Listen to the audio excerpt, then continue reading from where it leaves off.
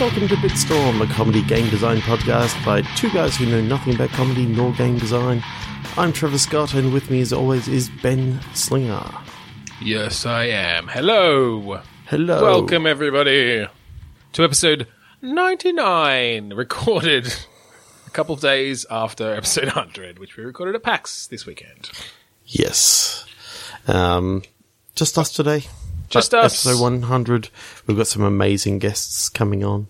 We do. We can even say who they are because they've already been recorded. We had Mr. John O'Peck and Jack Cruz, both from 8-Bit Nation podcasts, right? Yes. 8-Bit Collective. 8-Bit Collective. 8-Bit Nation's the fan. Whatever. They were on. They were great. We had a good time. Yeah. Yeah. Let's go. Yeah, it's a really funny episode. At least it was when we were on the floor. Yeah, so. And that will come out next week. But until then, we have episode 99. And we're going to play some ramped up Click Pitch. And Click Pitch is a game where we each have a random word generator in front of us. And on a count of 3, 2, 1, click. We will click refresh. In this case, we'll each get an adjective and a noun, say them out loud, jam them together, make something fantastic, and then throw it away and do it again. For about an hour. So, strap in. Cool. Let's do it. 3, 2, 1, click. 3, 2, 1, click. Homeward dived. Seeking monogamy. Oh, interesting. Sounds like a really awkward name of a romantic comedy. Seeking monogamy. And when I said Homeward Dived, it makes me think of Homeward Bound. Maybe it's like Homeward Bound, but with like fish. Dolphins or something. How about okay, it's penguins. Ooh, okay. And basically maybe it's a sort of action adventure game in which you play a penguin that's gone on the 100-mile walk or whatever it is. Yep, the hunt for food and hunt for food. And Morgan Freeman's there following along. Yep. Narrating the whole thing. Yep. Narrating the whole thing. And literally you've got, your partner looking after the egg. And I believe that in penguin society, the females go off to hunt and the males sit behind on the egg. So it's basically, I'm seeing it as sort of like an adventure through Antarctica where this penguin gets separated from the rest of the flock. I don't know, what's the collective now for penguins? Good question. A waddle. That's awesome. If they're on land. If they're on water, they're a raft. Okay, so gets separated from the waddle. Yep. Because there's like a predator or something, like a walrus or a seal. Yeah, so I'm picturing that your best friend has pushed you out of the way and you end up going for basically a slide down into the down into the ocean. Yeah, okay. You become a one penguin raft. A one penguin raft, yep. So the idea being that you've now got a long way to sort of travel. Yeah. And it's just the So I'm sort of seeing a bit of a cross between like Echo the Dolphin and Finding Nemo and like somewhat Happy Feet. Happy Feet, yeah. Without the whole dancing and singing, probably. Yes. It could be a musical, but no, let's not do that. Yeah, okay, I like that. I like that a lot. That could be really cool. Obviously, with graphics engines these days, it could do some pretty awesome ocean physics and stuff. The wet feathers of the penguin look really cool, slick and sleek, shiny. I'm imagining, like, not combat per se, but, like, escaping, being able to dive down deep in the water, sort of getting a lot of speed going, flying up onto land, skimming across the top of, like, an ice raft, and then, dipping back down into the water. Yeah. I could almost picture it being a very movement-heavy game, where it is really about that sort of traversing the environment as things chase you. So you could sort of set up levels with sort of multiple paths through them. You know, if you manage to make this particular jump, it's almost a racing game. Then you know, you're a penguin. Yeah, but it's sort of like a not quite a free roaming sort of thing, but it's you sort of got like an area that you got to get to that. Yeah. But there's somewhat free roamy in the level that you can sort of head off in a certain direction, but after a while, like the character will just say something about no, I need to get back to perhaps to my partner. It kind of depends on where you craft the whole map and how dense you can make it with things to do. Because you could almost make it just because you don't want to just be swimming through huge, empty, areas of the ocean. So you really need to give the player things to do in between. So maybe it is a bit of a kind of open world thing, or even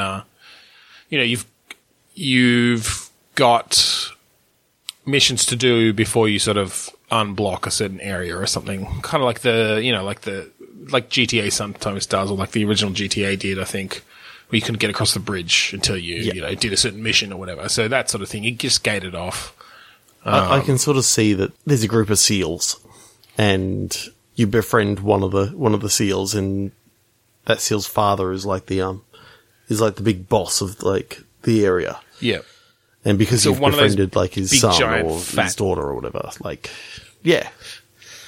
I like the idea that, you know, you've got to go sort of prove your allegiance to them, that then, you know, they'll help you get into this cave. And it's like this ice cave that leads you back up onto land, and then you... Yeah. And that sort of makes your way through. And as part of that story, like an iceberg like breaks apart or something, which opens it back up for travel back later and that sort of thing. Yeah. And the idea being that, you know, you sort of lost your way. You don't have, like... I'm thinking that because you don't know where you actually are, you don't know which way it is to get back. Yeah. So that's what you're really trying to find out. Find some other animals around the area that can actually, you know, sort of say, yeah, I saw the waddle of penguins going this way, and you know, hopefully you lead it in the right direction. Yeah. But I'm seeing it as sort of like a Finding Nemo / something else. I like the idea of occasionally seeing it from the like the male's perspective, and like they're just waiting. Like you just get a scene of the man, just the male penguin, just waiting there with the egg and hungry, and just cold, talking shit with all his mates. Basically, have you seen Farce of the Penguins? No. It was a comedy movie version by, of March. Bob Saget wrote it and voiced some of the characters. Samuel L. Jackson did the narration instead of Morgan Freeman. Mm-hmm. And so you can sort of picture like the sort of stuff that went on. But they kept on going back to the males, and they were all just, you know, sort of chatting about their days, sort of being in the typical token female roles. Yes. So I think that's actually kind of cool, having her going on this like massive adventure, and she's, you know, tough as nails, and he's just like, I broke a nail or something like that. Yeah. I kind of like that. You know, having the male penguin go back to a token role as such. Yeah, that's kind of funny. All right, yeah, I like that. That's cool. Let's click again. Okay. You got nothing more for it? No. I was trying to come up with something, but no. All right. Okay. 3, 2, 1, click. 3, 2, 1, click. Introvert swallow. Okay. Wizard rounder. Rounder? Yes. Oh, okay. All right. So you might be able to guess why I laughed at you saying swallow. Yes. Because I immediately thought of birds. Yes. Fucking swallows. All right, so I'm kind of picturing... So you said rounder, but that made me think of, like, the sport rounders. So okay. That's like the... is this something everyone played? It's like a mini version of cricket sort of thing, is it? Well, Or like no, it's kind of baseball? weird. Like it's Baseball, kind of cricket? like a cross between cricket and baseball. Like there's Yeah. a tiny little bat, like about half the size of a cricket bat, and it's a bit more crickety rather than your typical. But you ran bases, didn't you? Yeah, you still ran bases. I know it was very big in the 80s and 90s in Australia and Melbourne specifically. In the Yeah. outer eastern suburbs. Like I haven't thought of it in primary years. school. And thinking of it now, I'm like, why haven't I heard of it in years? Is that like literally our area that played it for some reason? Let's just make rounders generally school sports. Because basically my idea was an introverted wizard at school. Doesn't have to be Hogwarts. Maybe it's the Australian version of Hogwarts. Have we done that before? It's called Okay. Jizzwazzers. So Rounders is specifically like it's UK. Yeah, I did look it up. Okay. I don't think it's super important what it is. I think let's just use it to go to the idea of a nerdy kid at wizard school. Okay, so the type of school that I'm picturing it to be is not like a Hogwarts or anything like that. No. I'm seeing it as I kind of like it as this nerdy kid who's always picked last for Rounders. Okay. And he's only just found out that his parents are of a wizarding type. They've sort of given up their wizarding ways because they were sick to death of all the crap that goes along with. Yeah, well, let's move away from the Harry Potter world completely and just think of, in this world, wizards are... There's no huge underground wizard world. It's just, there's the real world, and some people are wizards. And, they either learn it or they have it in their blood. It's sort of passed down in the family, and that's the only way that you sort of are able to learn. Yeah, so it can be taught and learned, but generally you'll have more of a talent for it if there's like a hereditary sort of bloodline or something. So I like it that it's this introverted kid who's sort of like always picked last at Rounders. He's sort of been going through some changes recently that yes, an allegory for like puberty and all that sort of stuff. And, it's like and also actually literally puberty. Yeah. Yeah. I mean, that's the standard thing, right? The powers come in at puberty. Yeah, I just like the idea that this whole thing could actually just be a nice narrative story, sort of talking about the sort of hard times this kid is going through. And I like the idea that he plays Dungeons and Dragons. Like that he's obviously, in this world there is the whole narrative. There's the fictional wizards. Do you think he plays a spellcaster in D&D, or does he play a fighter just to like turn things around? Well, I'm wondering, do normal people know that magic exists in this world?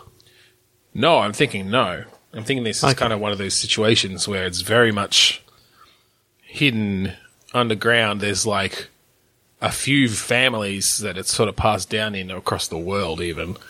Because I'm wondering if it's sort of known by adults, but that's about it. So it's sort of like okay. Did you have a reason for that? I'm just trying to like. I kind of like the idea of, there's like a lot of discrimination against wizards, so they're hiding their skill because of like this prejudice against the magical I do kind of folk. love the idea that you get to a certain age, find out Santa Claus is fake, but wizards are real. Exactly, and just being able to sort of play off those sort of, like, remember how we said that the Tooth Fairy and all this sort of stuff wasn't real? Well, guess what? They're not, but you are a wizard. The Easter Bunny is kind of real, but he's a dick. Yeah, the Easter Bunny is the only one. He doesn't actually give out eggs. It came about because he likes to chuck his shit at people, at kids. He's just a magical bunny that some wizard like gave some sentience to. We just kind of try to ignore him. So I like the idea that, you know, this family's come to this town, the kid's rather introverted, has just found out that his parents are actually, and therefore he's also a wizard, and he's waiting for his powers to come in. But he also knows that means that if someone else knows and they happen to be, you know, wizardish, you know, or as in like a magicist or something like that, you know, a racist against magic. Right.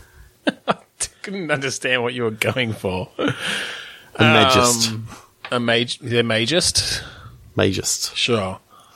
Okay, well, wait, so how, but are the other kids, so at what age do the people find out about this thing?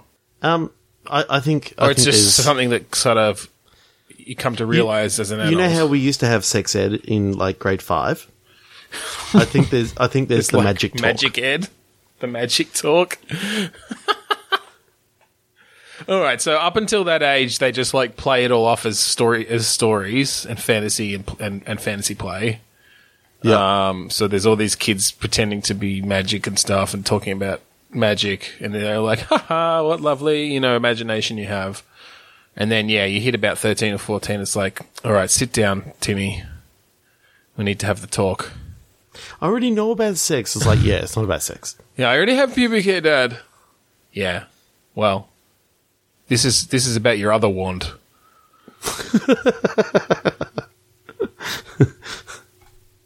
That's just kind of wrong. But I like the idea of there being like a prejudice against, like there's sort of like the far right sort of thing course. that they don't you know, everyone finds out about magic at, you know, a certain age, and, you know, it's something that almost like how sex is America is muggle known about, again. but not talked about all the time. Yeah. I like the idea that, you know, it's something that is true in the world, but it's never talked about, not in polite company or anything like that.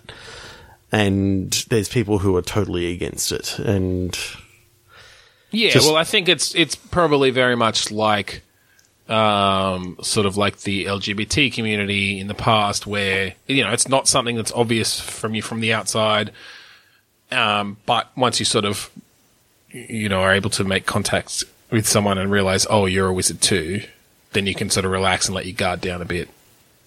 So I'm sort of seeing this as like a bully-esque sort of game, in that you've got like at the school a few different friend groups that you can talk to, interact with, and you're going through, and like it's basically set over this week, and it's like I'm thinking 2 days before your like 10th birthday or something like that, whatever age you would have been in grade 5.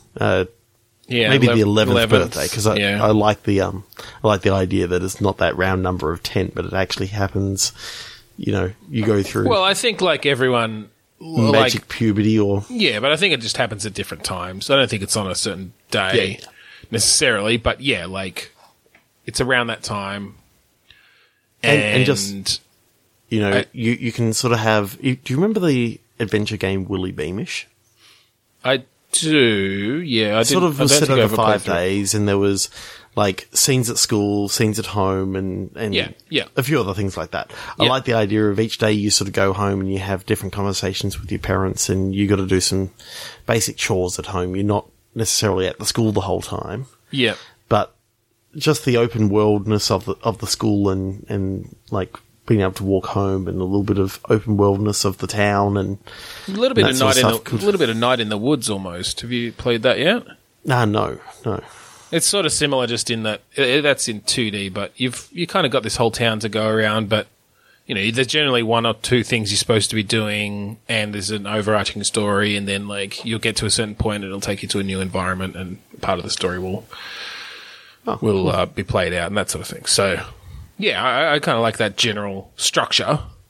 Yeah, I just had a look, and I don't own that one. So, all right. So, what's the sort of general storyline then? Is it just this kid coming to terms with their magic and discovering it for the first time? So maybe they get a hint of it at school.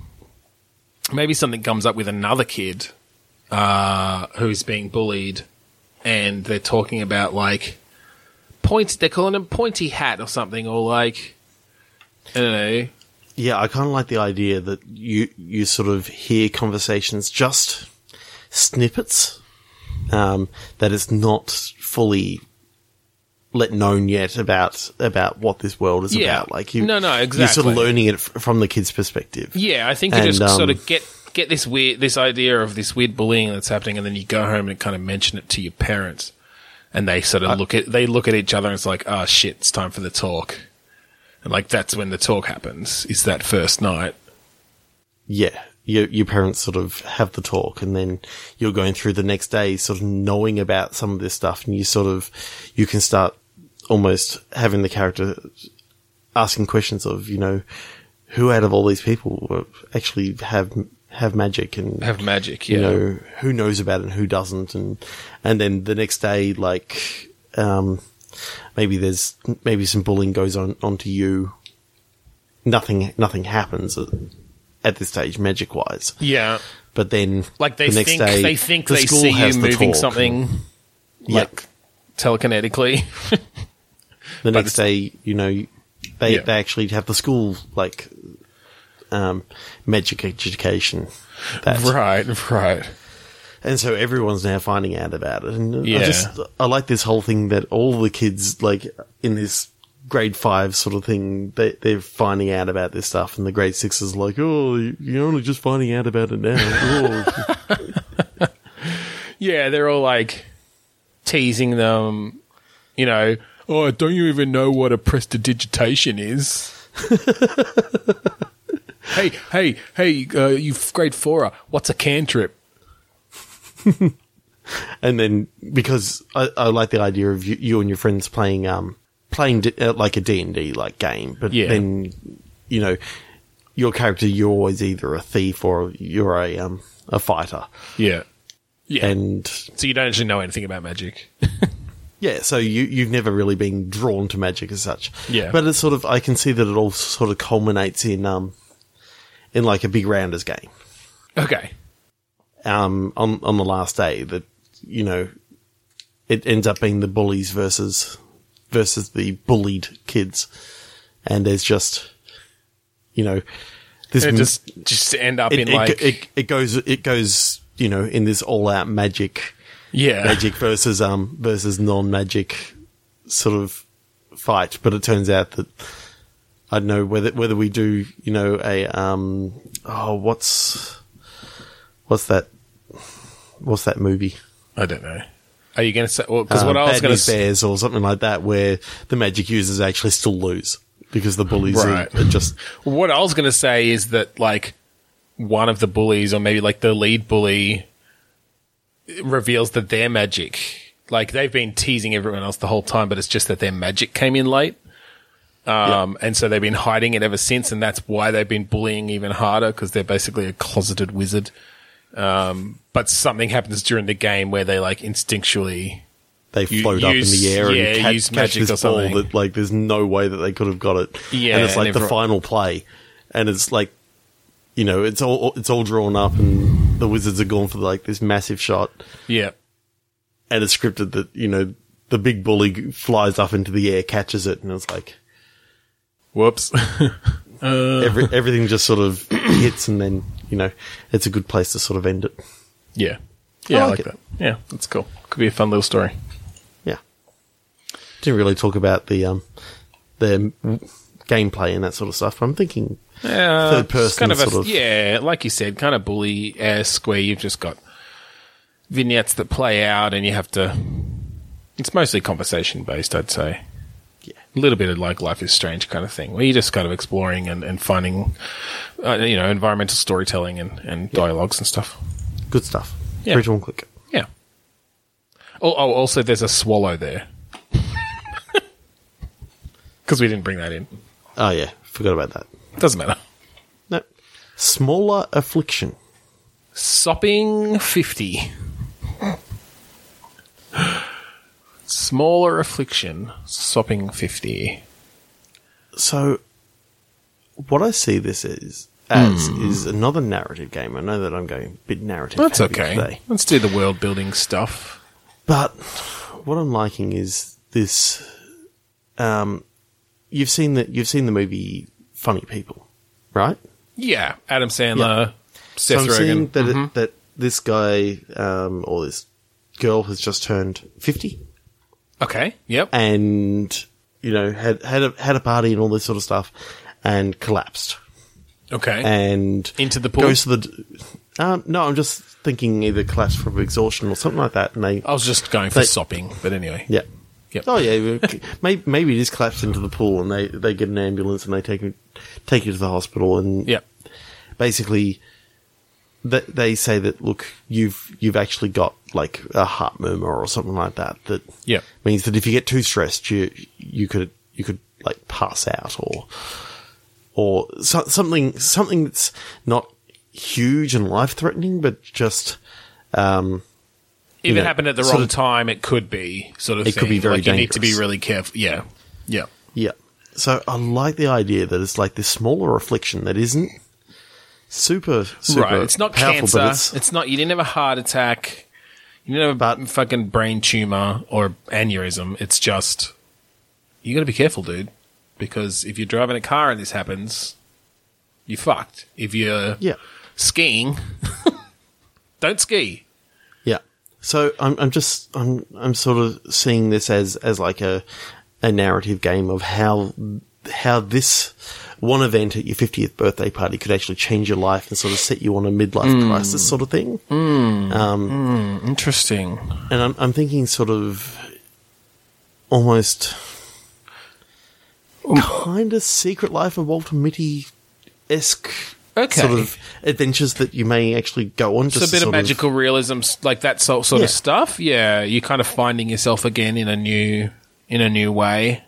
Yeah, I mean, Yeah, I that's know really that interesting. That movie didn't really do too well, but I actually really, I really think it's enjoyed all right. Yeah, and I think that's a story that's not often told in games.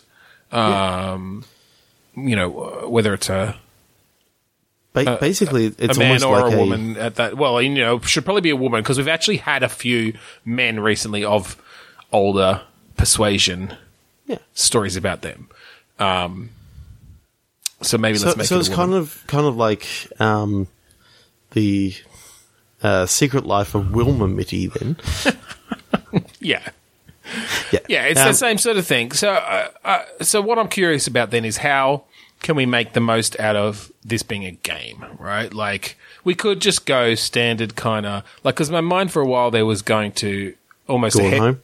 No, it was actually going to like a heavy rain sort of thing, Oh yeah, because that really got across sort of that certain monotony of home life, which I feel like, particularly at the beginning, like after this has all happened, she feels a bit stuck. She's in her house and she's sort of afraid to go outside for a while. You know what I would almost like that the way that it opens up is sort of like whether it's QuickTime events or whether it's something else in the home life is sort of kind of exciting and there's like bright colors sort of happening. But then after this happens, like the next time that you start doing this, like everything's sort of a bit slower and kind of dull. Yeah, well, maybe there's a bit of like, after this happens, she goes into this manic kind of state, almost not entirely manic, but just like she's going to get her life together, and she cleans the whole house, and she's going exercising every day, and everything does feel bright and positive, but just like basically depression starts setting in, right? Because she can't actually keep that up. She's actually realizing she's sort of afraid to go outside or like to drive because of this. It's really putting a whole dampener on just her life in general. and she's not reaching out to friends anymore and that sort of thing. So yeah, you could do that through the game where, you know, maybe you do play sort of a series of days at the beginning, and I think fairly short. Yeah. It could almost be a time lapse sort of thing where, you know, you see her like doing a bunch of stuff around the house, and then for a moment it slows down, and you get a little quick time event, and maybe there's a conversation that happens because she's on the phone with someone, and then you know, you see, all right, cleaning up over here, all right, running on the gym a while, and then it slows down again, and you got a little quick time event, and you see what's on the TV, and everything is positive at the beginning, but like once you've gone through 3 or 4 of these, you notice like she's slowing down, and the colors shifting to, you know, less saturated, a little bit more monochromatic, and yeah. And I think that's just the beginning of the game, right? I'm thinking it's not even the first act. I think this is the prologue. Yeah, exactly. And do you know what I want? I want there to be basically like a, just as she sort of gets to this thing, to the end of this really dreary day. Yeah. Ding dong. Okay. And there's a ring at the doorbell. Who's there? And she goes up, and there's basically just a package there. Okay. Or it's a letter or something like that. And basically it's tickets that, like, the mailman's dropped off some stuff, hit the doorbell, and it's tickets, airline tickets to basically go on a trip. All right.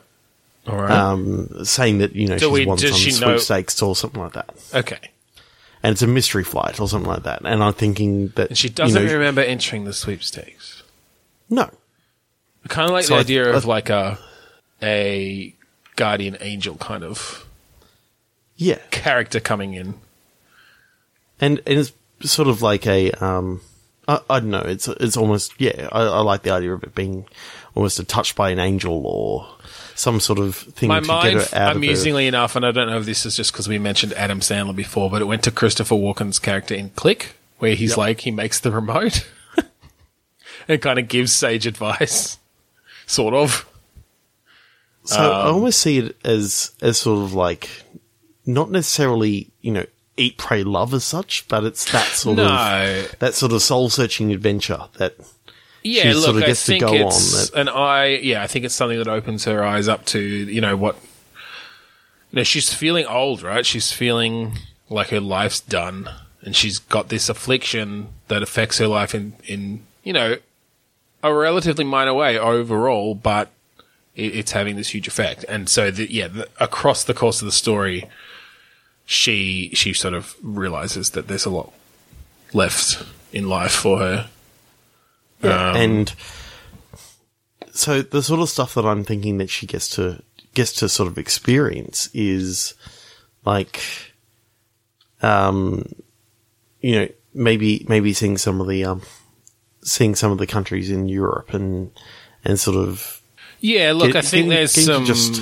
I think you could do some interesting, like, there's definitely this sort of common tropes of traveling and Europe and stuff. I think it'd also be interesting if she sort of, I don't know, dug in and started getting involved with like the underprivileged or with like politics or something. I don't know, like realizing that the world is more than, so sort of coming out of her, you know, she realizes she's actually been, well, and just out of her bubble where she's sort of been somewhat self-centered, as, you know, every privileged middle class person is, and using this as an opportunity to kind of to break free of that a bit too, and be a bit more self-sacrificing. Now I'm trying to think of, you know, can this go to something somewhat magical, sort of hyper-reality? When you said the tickets showed up, my first thought was, how do we make it that she sent these tickets back in time to herself? I don't know if that's actually the way we want to go, but that was where my mind went. Yeah, I do kind of like the idea of there's this ambiguous magic, right? It's this sort of, wait, did that person say something that, you know, implies that they sent the tickets originally because they knew I needed a kick off my butt, sort of thing? I know what I want now. Okay. So instead of like going out and finding tickets, well, maybe it's a letter saying, you know, go to this place at this time. Okay. And when she gets there, like she's maybe there are some airplane tickets or something like that, and she ends up in like the middle of like an adventure. Yeah. Sort of just before she knows it, she's in the middle of this. She's like, a character comes up and says, basically grabs her by the hand and says, come on, you need to come with me. Okay. And you get through the first act. And then, like, this character takes you to a room and you turn around and there's a big blue police box. Fuck off. No. It's now a Doctor Who adventure. No. Veto.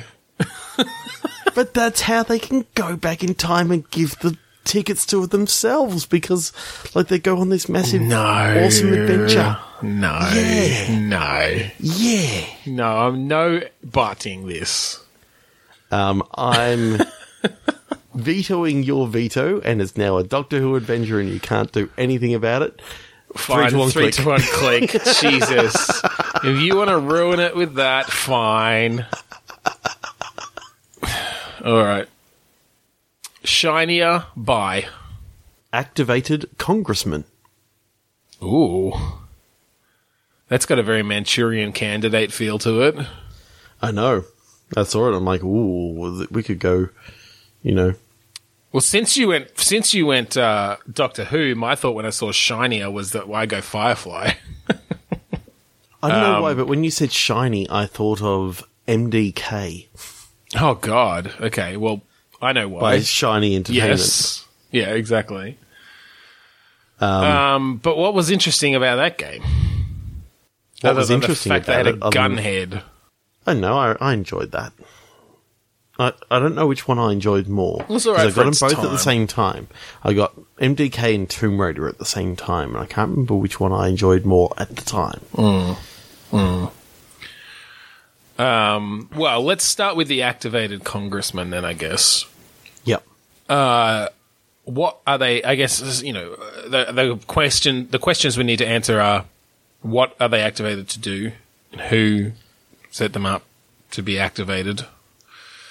Okay. Is it literally something as simple as voting particular ways, like voting against their party or something when a certain thing happens, or is it, you know, they fucking have a bomb and blow shit up? I think this is one of those things that you can actually have it that this congressman is actually like a what's it called? Like a sleeper agent for another country. Okay, so it's not a mind-washing activated. No, they've infiltrated over years, and now it's time for them to fulfill their mission. Yeah. Okay. So I think I kind of like the idea that they're like a democratic congressman. So they've come in with all these left leaning ideals and all this sort of stuff, and okay, so this is the left using like extreme tactics. No, I'm thinking that they're a sleeper agent within the left that is actually like it's from a right leaning. Yeah, you know. All right, from some sort of.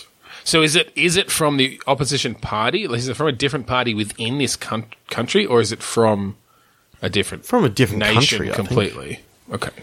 I think this is one of those things where you can just have like an unnamed country. Yeah, some fascist country somewhere.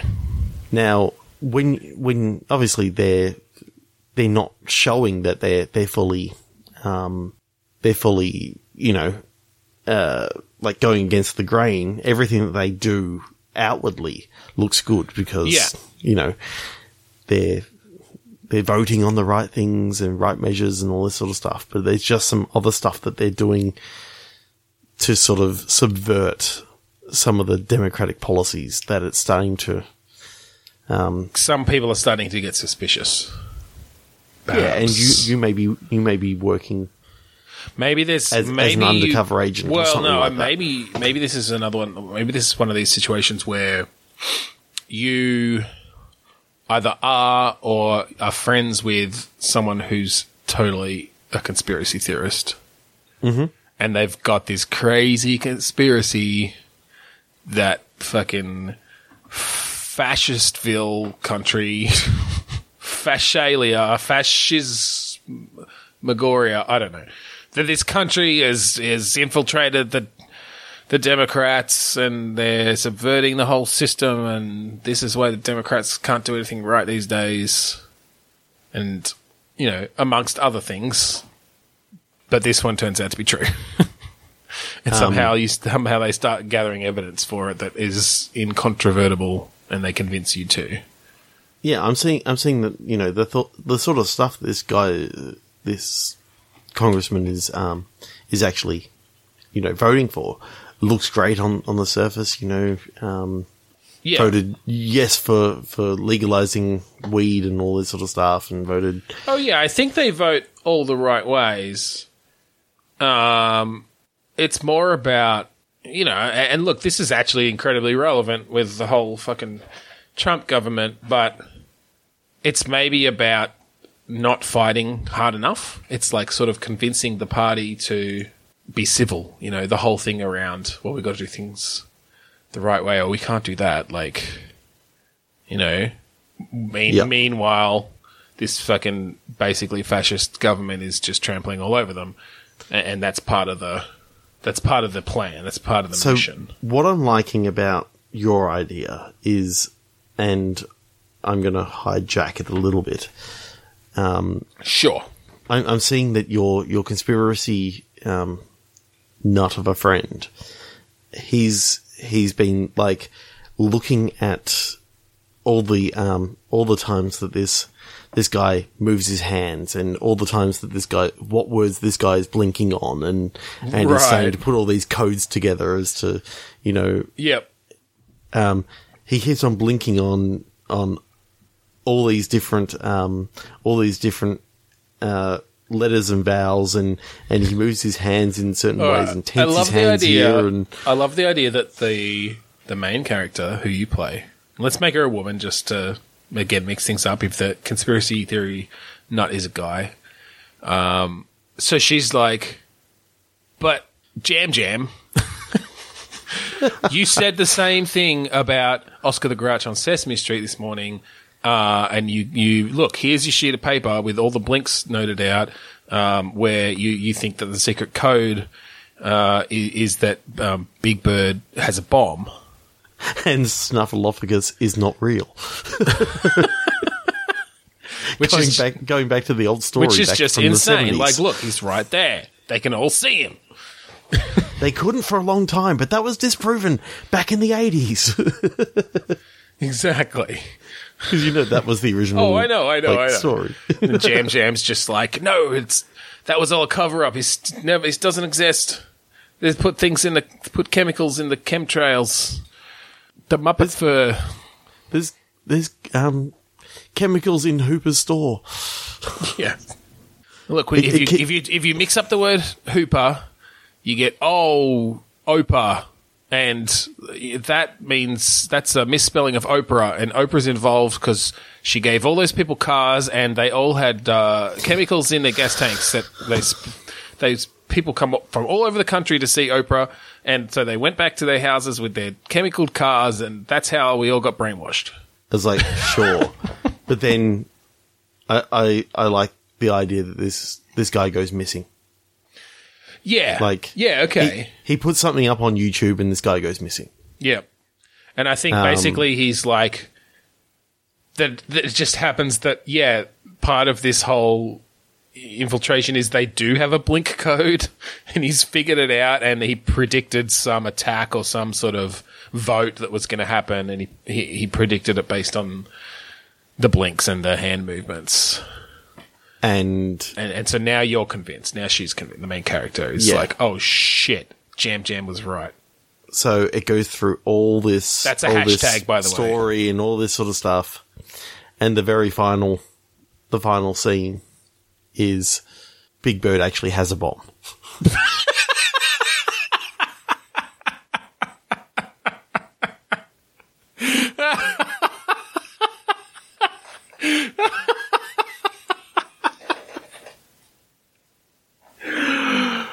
Oh. And what's his ideology? Why is he... He's just been mistreated this whole time. I mean, he's just kind of adopted... I don't know, like... He was radicalized into the like, owl army or something. I don't know. Well, I think what you can find out in the sequel is that that's not really Big Bird, but that's actually a another sleeper agent who's sort of taken over the role from Carol Spinney or whoever it was. So yeah, so as not to not to libel, sully the good name of Big Bird, and okay. But I kind of like the idea that all the conspiracy theories that this guy keeps on coming up with is actually they all end up being real. true. But that's for something else later on. I love the idea that that's after that's after the final scene, which is just a fairly standard kind of political thriller or whatever, and they figure it out and they get him, they put him away, and then just like after the credits, you see that it fades back up from black onto this world where all the things he said were true. I'm just picturing like you keep on seeing like that same scene from Sesame Street all the way through, like it just or whatever their thing is, but the final scene is sort of seeing it as the guy who's playing Oscar is actually doing all the movements and all this sort of stuff, and you see just like the camera pans around and you see behind the camera like there's like Big Bird with his thumb on the trigger and is like just strapped in like this massive bomb. Yeah, okay, we'll leave it there. 3, 2, 1, click. 11th, communicating. Mandatory projectile. Ooh, mandatory projectile. Have you watched Stranger Things? All of the first season, yes. Second season, we're still getting through. All right, that's fine. Basically, 11th, communicating took me to the character 11. Good. And the fact that, because it took me back to Doctor Who and you were just going to veto that straight away. Yes, I was. So it's Matt Smith. No, fuck off. 11 is the 11th Doctor, it turns out. So maybe this is, whether it's, I guess, let's just go all out. This is Stranger Things season 2.5 or something, or 1.5, let's say that. Just because you haven't got through season 2 yet. That's the game version. Maybe it's, maybe it's the cancelled Telltale Stranger Things game. No, I don't know. So what was yours? Mandatory projectile. All right, so maybe this is like a sub-story of Stranger Things revolving around a time loop where someone gets shot. Okay. And each loop, they're like trying to find a way to stop this bullet. But they can't. Like, it seems like no matter what they do, it happens, How long have they got? And don't say an hour. Why? Because we've done that before. Well, okay. This is different. No, I think maybe like over the course of a day. Okay. Yep. So like from the time loop starts at 8:27 a.m. and they get shot at like 6:02 p.m. Okay. Yep, I like that. And I think when they come out of this time loop, they don't remember anything, which is why we can just use all the characters as much as we want. It doesn't matter. It's all canon. So I think this is something, obviously things happen in this town. And so maybe this is like, there's a tear down to the upside down or something, which is creating this time warp or whatever. Mm-hmm. And the kids are wrapped up in it, and maybe, I don't know, a couple of the adults. Okay, so what's the projectile? Well, I was thinking it was a bullet, but it doesn't have to be. You know what I kind of want this to be? Like, the mandatory projectile is just, like, it changes each time. Oh. So basically, no matter what they do, something is going to projectile out and kill this person. Right. So the first time, yeah, it's sort of like, I'm picturing that the sheriff gets spooked and shoots this guy in the head. Right. But Damn the next it, time, Hopper. the next time, The next time Eleven shows up and, like, telekinetically you know, happens to stop throws a knife that. or something. But the there's like an explosion behind, and there's like nails or a fence post that just comes and, you know, impales this guy, Kills and then you wake up. fucking... I can't remember any of the kids' names. Mike. Yeah. So I'm picturing that each time it's sort of like a really, really disgusting Groundhog Day crossed with Final Destination, crossed with like Stranger Things. Yeah. I think one of the times, like the Demogorgon or whatever breaks through like the ground underneath this massive tractor, and the tractor just gets launched into Mike. So he gets killed by a flying tractor. That Mike is killed just a bunch of times, just because. Will's had enough shit happen to him. Let's give Mike some stuff. Yeah.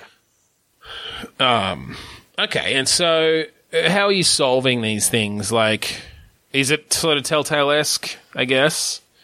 You know, in that it is a fairly strict narrative, and it's just you get some dialogue choices, you get some basic inventory puzzles. Yeah.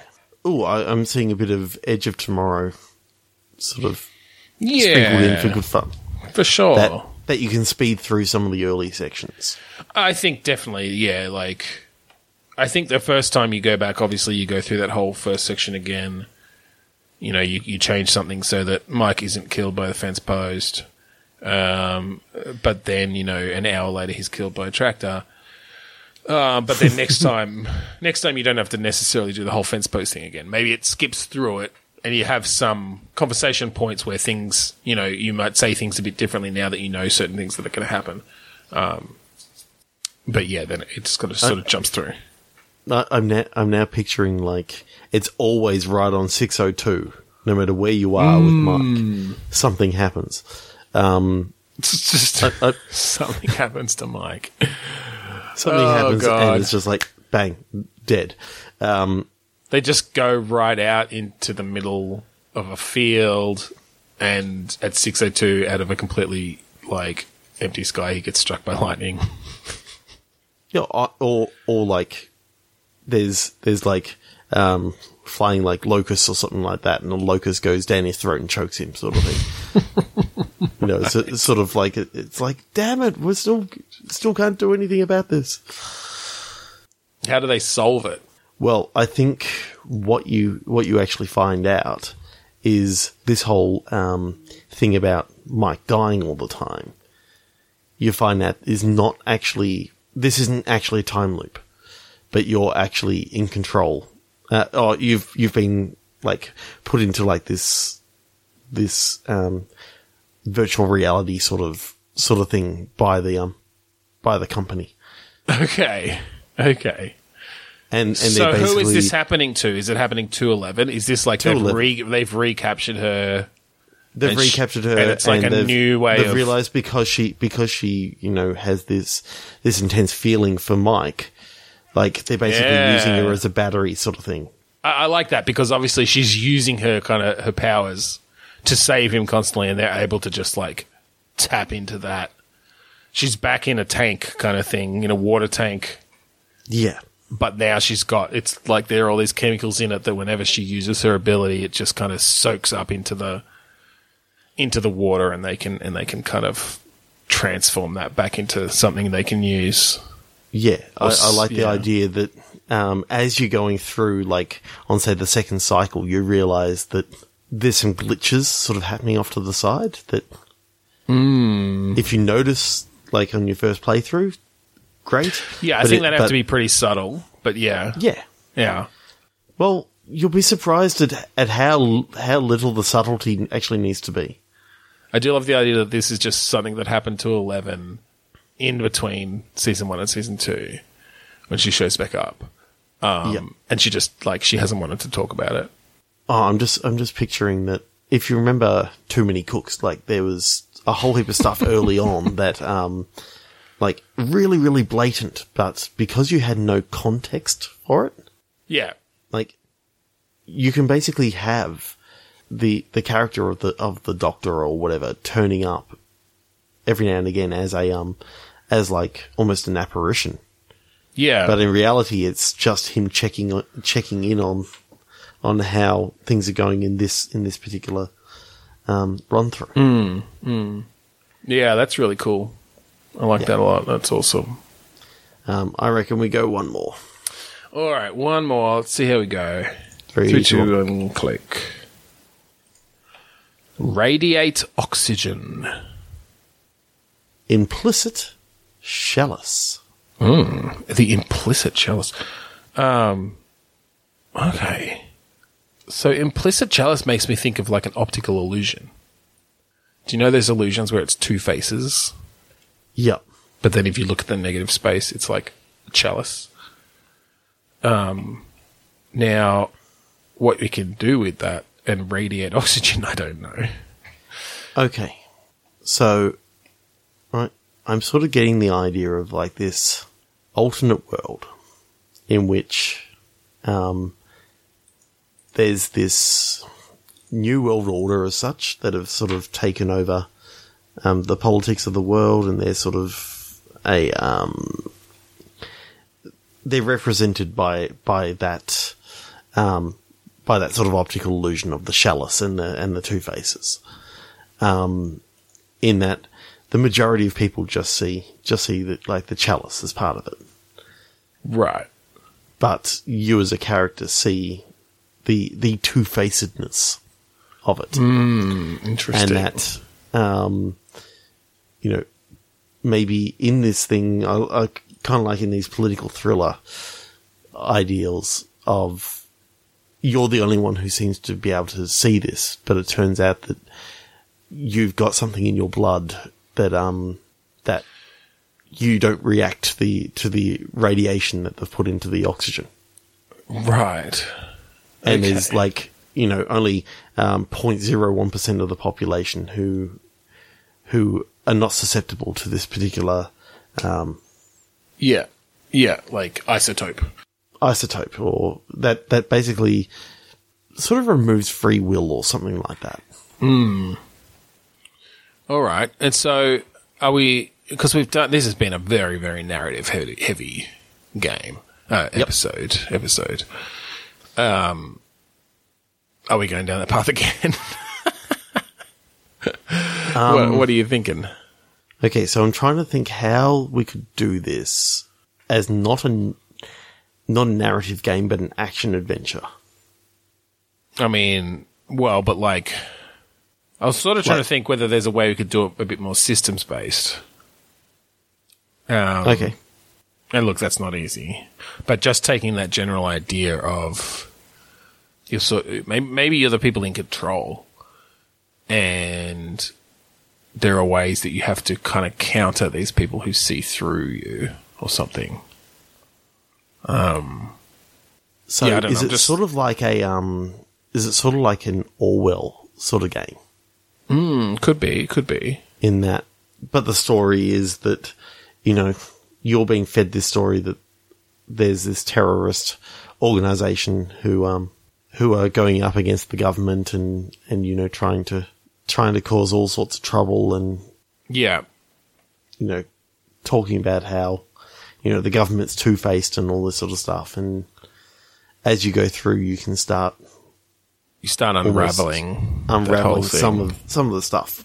Yeah. Now, the sort of stuff that you're going through a la Orwell is newspaper clippings and phone calls and text messages and that sort of stuff. But I'm trying to think of it more like a cross between Hacknet and like there's actually more than just, oh look, you've now unlocked this because of this. You have to actually do something to physically find it. Yeah, well, I like the idea because I was kind of thinking of, you know, in Papers, Please, when you had to find the discrepancies. Yep. And you literally had to, like, click here, click there, and it'd say discrepancy found or not found. A bit more of that, where it has to be a very definite kind of deduction. Yep. Across all these different documents and phone calls and whatever. And so you really have to make the links. And sometimes maybe you have to make multiple links, you know, to really make a point of you know, you have evidence for this particular thing. Or if you link these two things, it opens up a new path of investigation.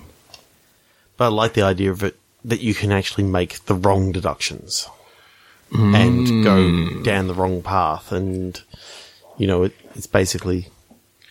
That'd be a real writing challenge, but that'd be really cool if you could, like, you get it wrong, and now you're still able to sort of find stuff to somewhat support your position, but it's flimsier. But I also like the idea that falls apart, you know. You can maybe go, okay, well, then you go back and you actually can change your...